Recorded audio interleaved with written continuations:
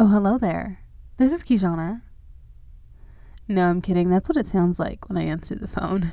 But this is Kijana. You may have seen me on TikTok or Instagram. Actually, I'm going to go ahead and say you have seen me on TikTok or Instagram offering you unsolicited advice about your relationships. And now you're here with me to explore all the aspects of your mid to late 20s or older, because honestly, there is no discrimination here.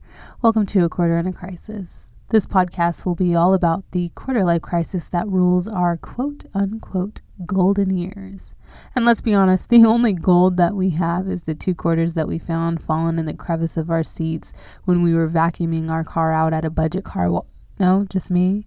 Oh, okay. This podcast won't be the blueprint on how to avoid making any wrong decisions because, spoiler alert, we all make those. But it will be the blueprint on how to grow through each decision that you have to make, whether that's in dating, friends, basic life choices, career, or finances. I have good advice and you have ears.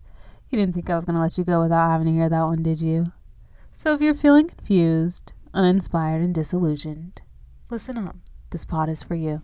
Oh, and one last thing before I go. Don't get too used to this treatment, but go ahead and find our very next episode already uploaded to wherever you listen to your podcast.